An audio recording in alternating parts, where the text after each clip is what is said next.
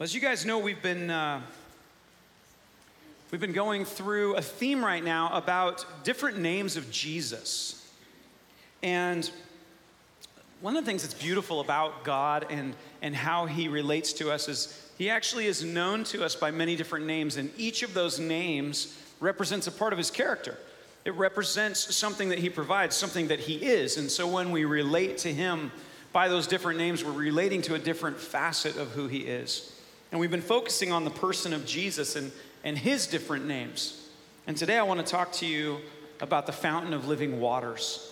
Because one of the things that Jesus is he is the fountain of living waters.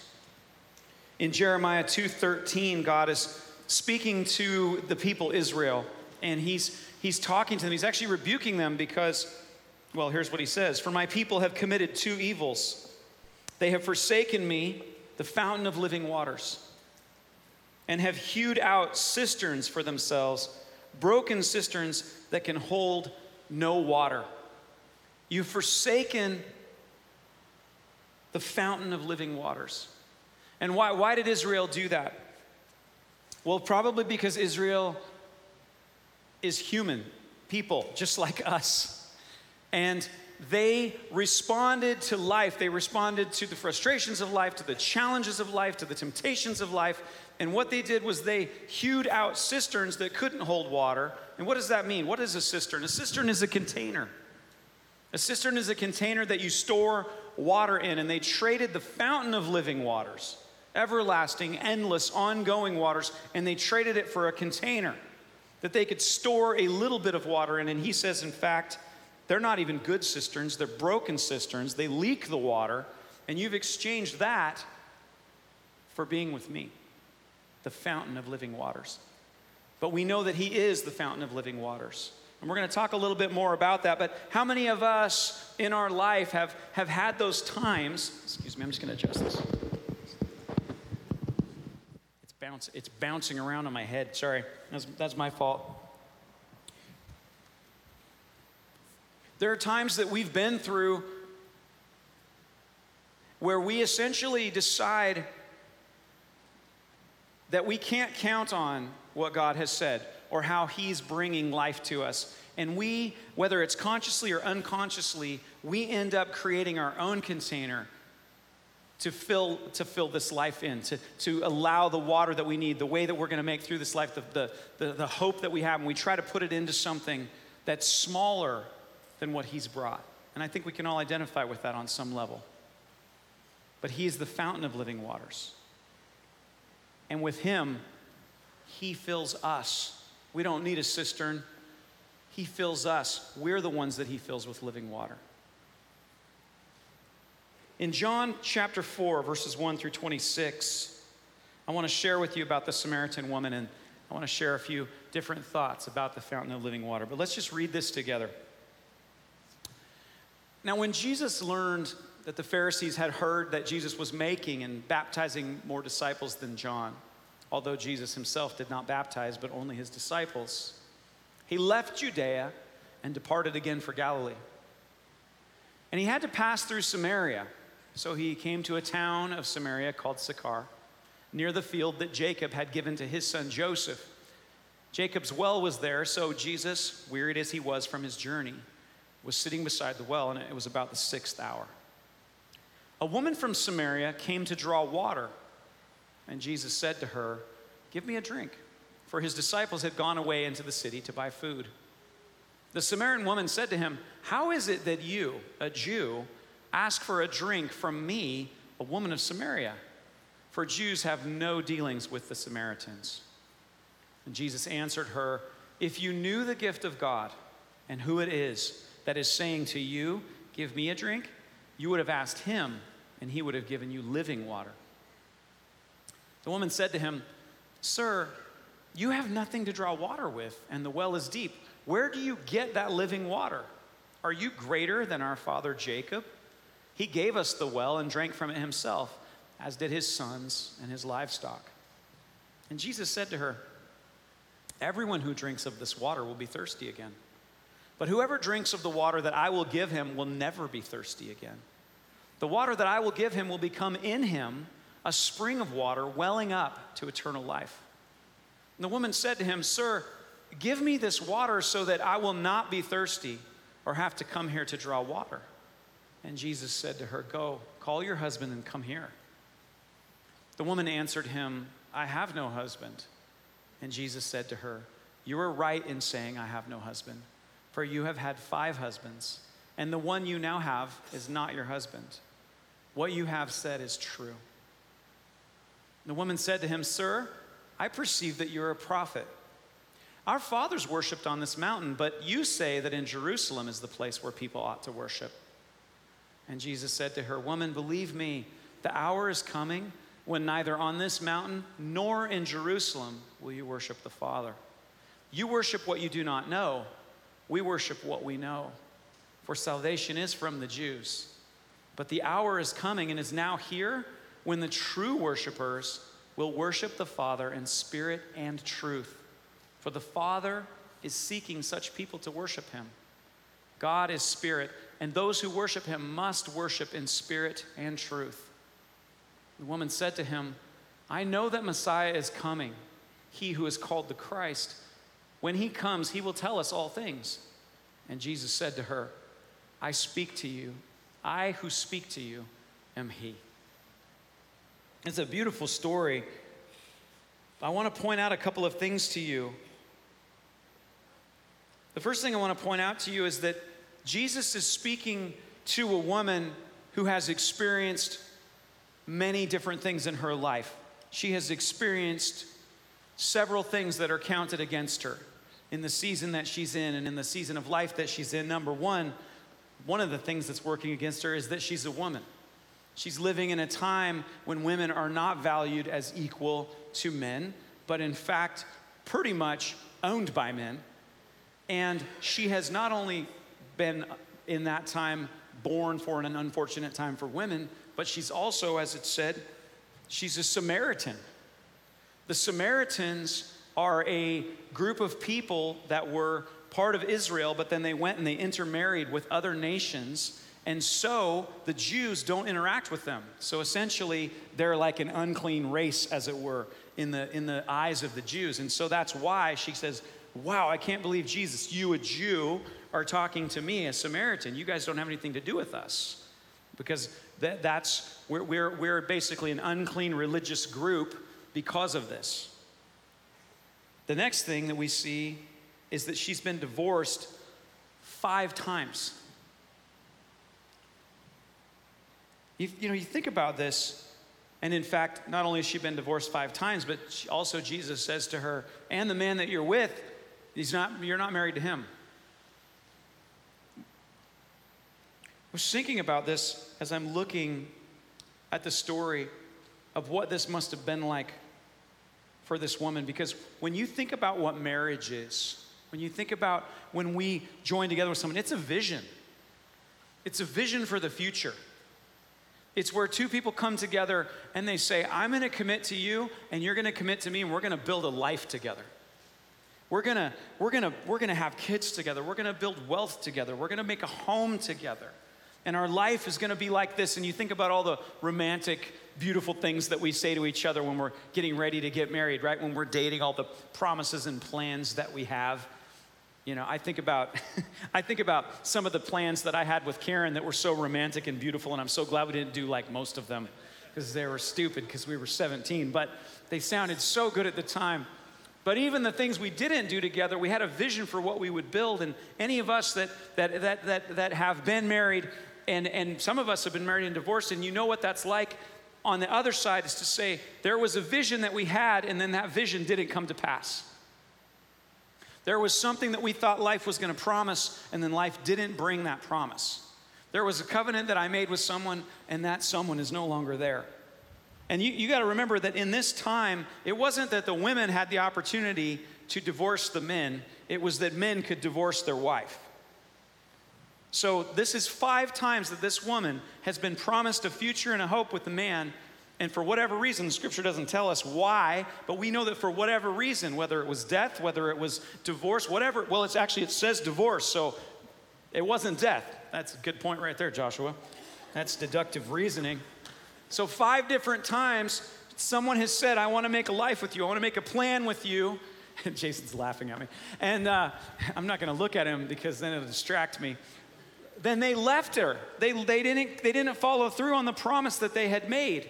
And in fact, now the person that she's with, and we don't know what the story is, but we know that he has not married her. Now, it could have been on her end. At this point, she may very well be like, you know what? I've already been around this little merry-go-round. So I'm thinking we'll just shack up.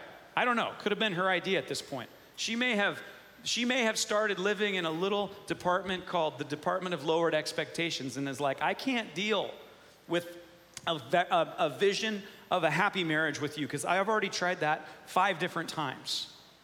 And I think what we're going to do is we're just going to stay happily together and it'll hurt less if it doesn't work out. Now, you guys all know that's still a lie. It still breaks you in half. But regardless, we don't know, but we do know this, that this woman knows what it is to be rejected.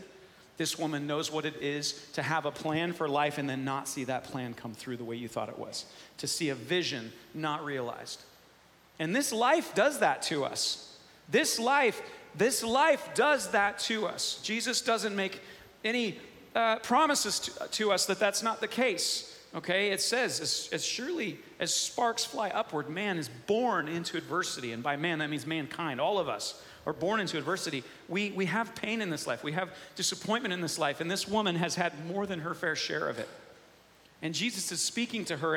And I think about the fact that she's not married to this person. And this is an inference. But, I think probably it wouldn't be that hard for us to see that she's lowered her expectations of what she can get out of this life. So she's not looking, she has probably had to settle for a broken cistern to hold what little bit of hope that's left to get through this life. And she's here at this well, and here Jesus shows up on the scene, and he says, give me a drink of water. And she says, I can't believe you're even talking to me. And then he says, I could give you living waters. She goes, I could use some of those living waters. And Jesus, it's incredible because he asks her this. He says, call your husband. Now imagine for her in that moment, here's hope again. Here's this crazy anomaly that a Jew is talking to a Samaritan woman. So it's like, this is a weird day for her. Wow, this Jewish rabbi is sitting here talking to me, and then he says, I can give you living water. And it's like, you know what? Because I think you guys have all come into Jesus' presence. You all know what it's like when Jesus' presence shows up and you're just like, man, I feel like hope's breaking through. I don't know what's going on, but I'm daring to hope right now. I got a broken cistern, but there's something about this man, Jesus, that I'm starting to think that maybe something good can happen. And then right in that moment, he says, go call your husband. Just, can you imagine just the piercing your heart, right? It's like for us, like that's her place of greatest shame. I've been rejected 5 times by 5 different men, and I live in the same city, and everybody knows it, right? It's all 5 strikes, you're out, Samaritan girl. I don't know what they called her. But here it is, here's hope, and then boom, boom, go call your husband. And she says this to him, this is amazing. She says, I have no husband. And Jesus said to her, you are right in saying I have no husband. For you've had 5 husbands, and the one you now have is not your husband. What you have said is true. What you have said is true, he says to this Samaritan woman. And look at the kindness of Jesus. What you have said is true. Then he goes this. He says this, you did great. You told me the truth. What you just said is true. And then let's skip forward. He says, believe me. She says, I perceive you're a prophet. They worshiped in Jerusalem, etc. But Jesus says to her, woman, believe me. Woman, believe me. The hour's coming when neither on this mountain nor in Jerusalem will you worship the Father. Hey, woman, believe me. Those things you're talking about, it's even better than that. You won't have to do that. And he goes further. He says, what you said was true. He says, but the hour is coming, and now is here when the true worshipers will worship the Father in spirit and truth. Hey, woman, you just told the truth. You're exactly the kind of worshiper that my Father's looking for. Hey, woman, you just told the truth about the most shameful, broken part of your life. The broken cistern that won't hold water. And you just told me the truth about it. And you know what I'm looking for? You know what my Father's looking for? People just like you. People just like you. And he says, For the Father is seeking such people to worship him. He's looking for people just like you. And God is spirit, and those who worship him must worship in spirit and truth. And the woman said to him, and I feel like you can see the hope emerging again, right? She says, the Messiah is coming. He's the Christ. And when he comes, he'll tell us all things. And then this has to have been the most beautiful thing right there in that moment, because he goes, it's me. It's me, I'm Jesus. That must have been so cool for him to get to do that. And it must have been so amazing for her to go, I dare to hope that when the Messiah comes, he's going to explain all things. I who speak to you am he. Jesus, the fountain of living waters. I'm talking to you right now. Now, I want to take you to Isaiah here. I'm going to read you a little bit of this because Jesus is actually fulfilling something extraordinary. A promise that he made, unlike the vision of these 5 husbands, unlike the life that breaks us up sometimes. How many of you have been caught up in the gears of this life? How many of you have been caught up in the gears of this life? It wasn't even something you did. You just got caught up in the gears of this life sometimes, right? It happens. It happens. And when that happens, we get tempted to lower our expectations and to start digging out our own cisterns and coming up with this new way of dealing with life, because we go, I don't know if I can hope for these living waters, this endless, hopeful thing that you're talking about, Jesus. I'm getting kind of tempted to dig out my own cistern and just store enough to get by, enough hope, enough living water to get by. I don't know if I can handle the idea that you have this fountain of living waters, because you know what? I'm not feeling that right now, Lord. I got divorced 5 times already, Lord. The man I'm with right now won't even marry me. You know, whatever it is in your life, but I guarantee all of you have been bit by the same dog 5 times at least, right? All of you have dared to hope in the same direction and got kicked square in the heart at least 5 times. And the person you're with right now, or the situation you're with right now, you're like, it ain't looking good. So we can all identify that that's part of what this life is. And when that happens, there's a temptation to do just like Israel did and to start digging out our own container. It's a smaller container, and it's the stuff we can understand. It's the stuff we're really good at. It's the stuff we quote all the time, right? It's like, well, you know, whatever will be, will be. Well, that's not what Jesus said. Well, you know, I guess that's how life is. That's not what he said. Are you guys with me? And we end up with these cisterns, and they don't hold water. By the way, when you hear that phrase, that don't hold water. We're talking about broken cisterns. It came from the Bible. But Jesus is speaking to her, and I believe, so I want to read you this promise, okay? Here's the promise. It's in Isaiah chapter, I'm getting really fast again. I'm so sorry. Okay, slowing down. Here we go. All right. You know, you should just like slap me is what would be good. That would be good. Are you signing this right now? Yes, I love it. Okay, it's good. What I would love is if Sarah would say, Joshua, you're doing a really good job. No, I mean it. You're doing a really good job.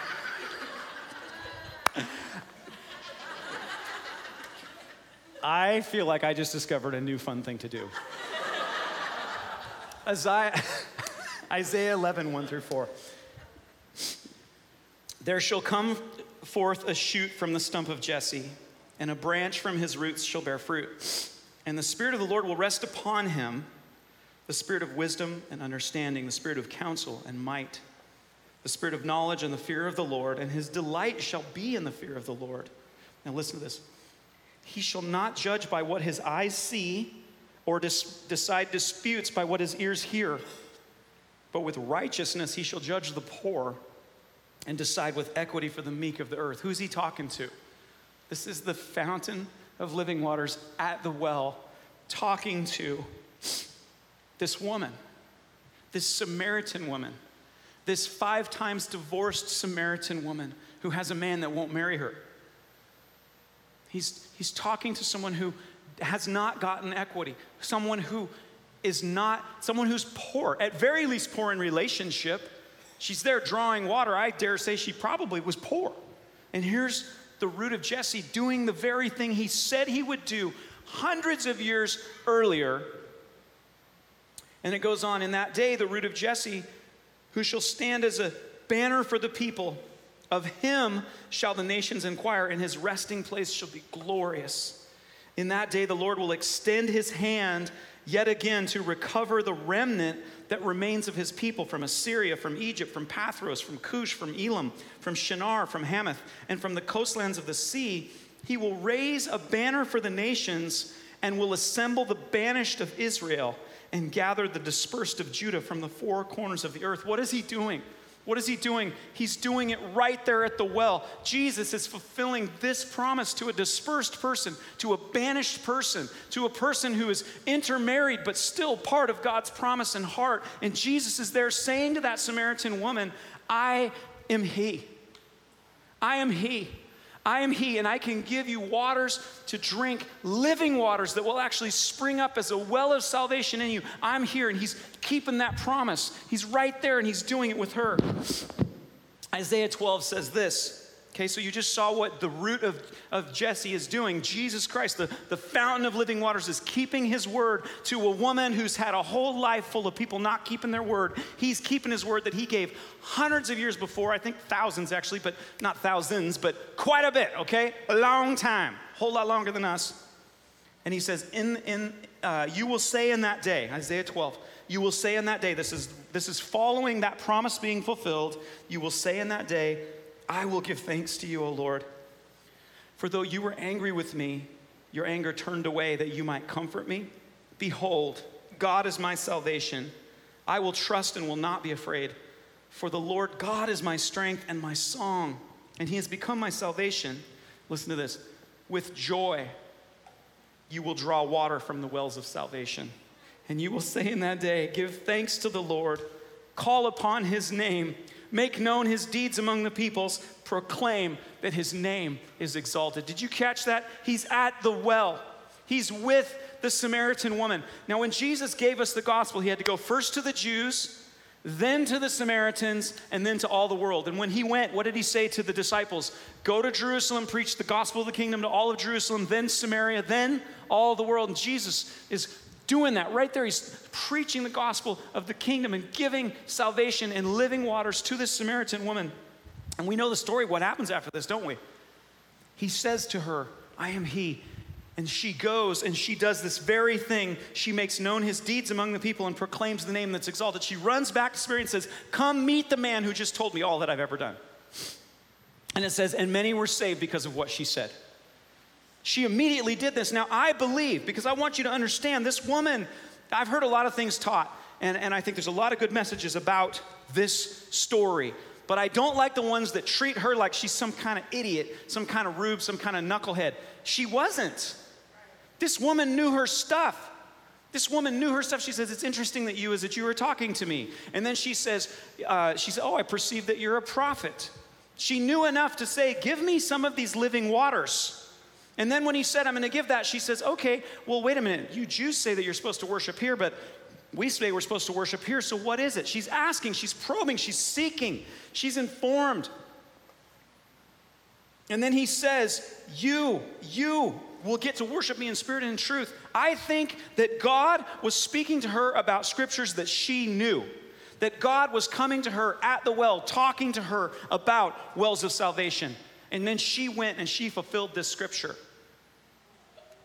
Now here's the part that I want us to understand is that we have the same temptations to settle for digging out cisterns of our broken experience and just lowering our expectations down and trying to survive. It's like, well, Lord, if I could just stick here and not like lose my faith until you come and redeem all things, then that'll be enough for me. Well, none of us started that way.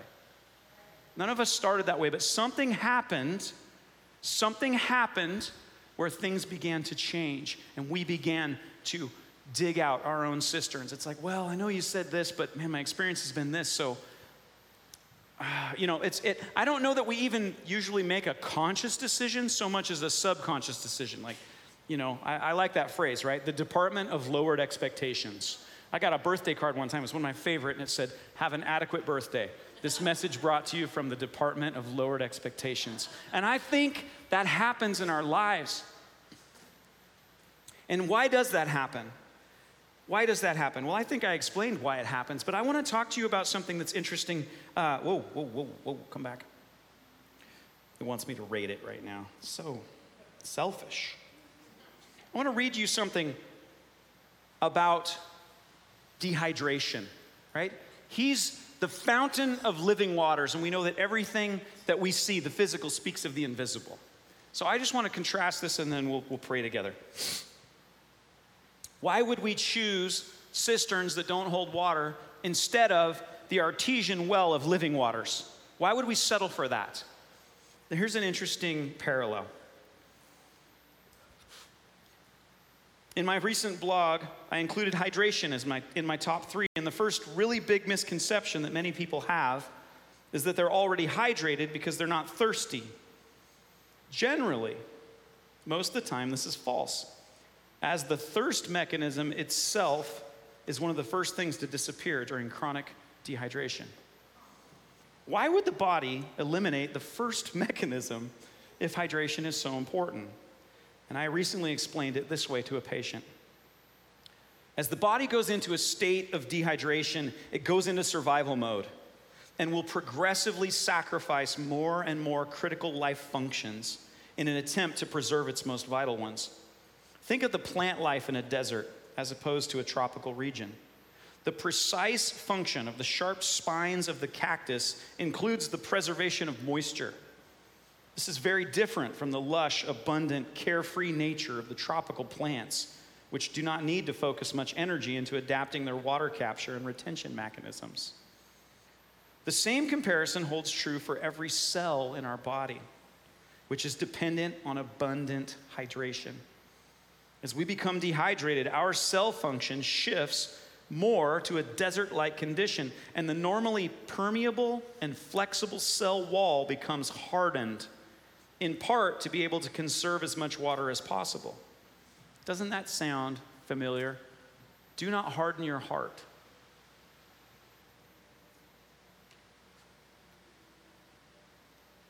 This is necessary for survival, but many of our healthy functions are reduced or killed in the process. The peasants always get sacrificed before the king. You could say that the cells lose their trust in having an available source of water, and so the thirst mechanism becomes superfluous at this point. Let me read that again.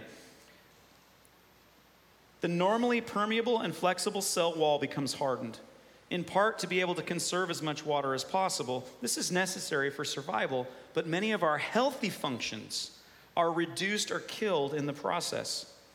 You could say that the cells lose their trust in having an available source of water, and so the thirst mechanism becomes superfluous at this point. Doesn't that sound just like us? Hewing out these broken cisterns because we don't actually expect to be continually hydrated by the living waters brought through the Holy Spirit. The fountain of living waters, Jesus Christ, gives us everything that we need. But as we experience this life, we can find ourselves lowering our expectations and even losing our thirst for the living waters themselves. Likewise, when my patients begin to correct their habits and they begin to rehydrate themselves, the hardened, dehydrated cells do not have the capacity to absorb or retain a healthy amount of water. So they find themselves in the washroom, that's bathroom. That's a fancy way of saying it, at greater frequency. The mistake here is to think that you're drinking too much water, and the key is to keep pushing through this phase until the cells relearn how to absorb the water and start to restore the healthy functions which were sacrificed along the way. The natural thirst mechanism returns, and then a point is reached where it is no longer necessary to use your willpower and habits to force yourself to drink, but your natural thirst mechanism will drive you to do so without having to think about it. A thirst for life will ensure hydration at all levels and not just the cellular. Is that not a beautiful parallel between the physical and the spiritual?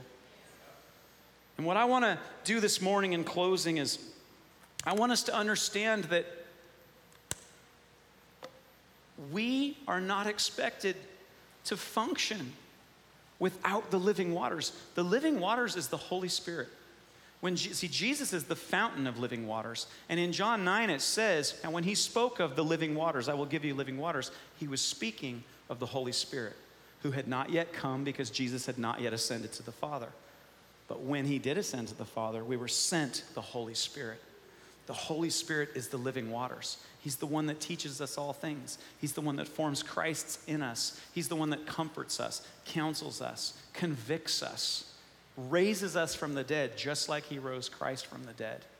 He is the artesian well. And without him, all these other things happen. We become hardened. We look for ways to contain all these different hodgepodge pieces, these waters that will never satisfy and cannot bring salvation. We limp along being more and more hardened with a lowered expectation of life, and even get to the point where we don't even thirst for the presence and the person and the power of the Holy Spirit. And how many of us can identify with that right now? I said in first service, my greatest challenge is I always want to fix things with words. But you know what? It doesn't work. I can teach knowledge, and that's helpful, and that's part of my job. But what we need is the fountain of living water to fill us with the Holy Spirit. You guys want to do that this morning? I want us to trade our broken cisterns today. I want us to terminate our department of lowered expectations in this life. And I want us to drink heavy and deeply and allow those living waters to fill us and to overflow, because he will never, ever stop pouring into us. So let's stand to our feet and let's close with a prayer. And if you want to, I'm just going to kind of open my hands up like I'm about to stand under a waterfall. And if you want to do that, that's fine. Father, we want to thank you so much for sending Jesus Christ, the fountain of living waters. And Jesus, we thank you that you have come. And just like the Samaritan woman, we stand here with our hands open, Lord, and in many ways completely empty. We've all experienced being ground up in the gears of this life, Lord. Not everything about this life is bad, Lord, but there are many broken things. And we stand here, Lord, first of all, aware of places where we've tried to dig out our own cisterns and to try to preserve what little water we have. And we want to exchange that now. We want to reject that. We want to get rid of our broken cisterns and our lowered expectations. And instead, fountain of living waters, we invite you, Jesus, to fill us with your living water, the Holy Spirit. We invite you into those parched places, Lord, where we've become so discouraged that we don't even go into that place. We don't even go into that. We don't even have hope there. We invite you into those cells that have become hardened. We don't even know how to receive refreshment or hope or life. But we're inviting you to come. Holy Spirit, we invite you. We need you. We need you to restore our natural, healthy thirst for life.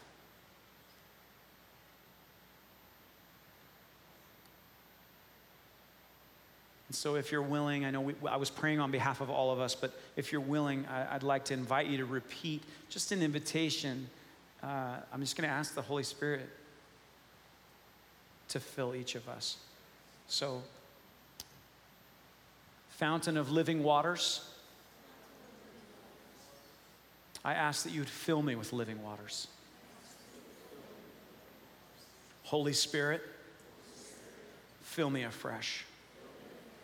God on earth, fill me afresh. Thank you. If you guys need prayer today or further ministry, the elders and the prayer team are coming forward, and we'd be honored to pray with you. In the meantime, drink deeply and share the hope that you have. God bless you guys.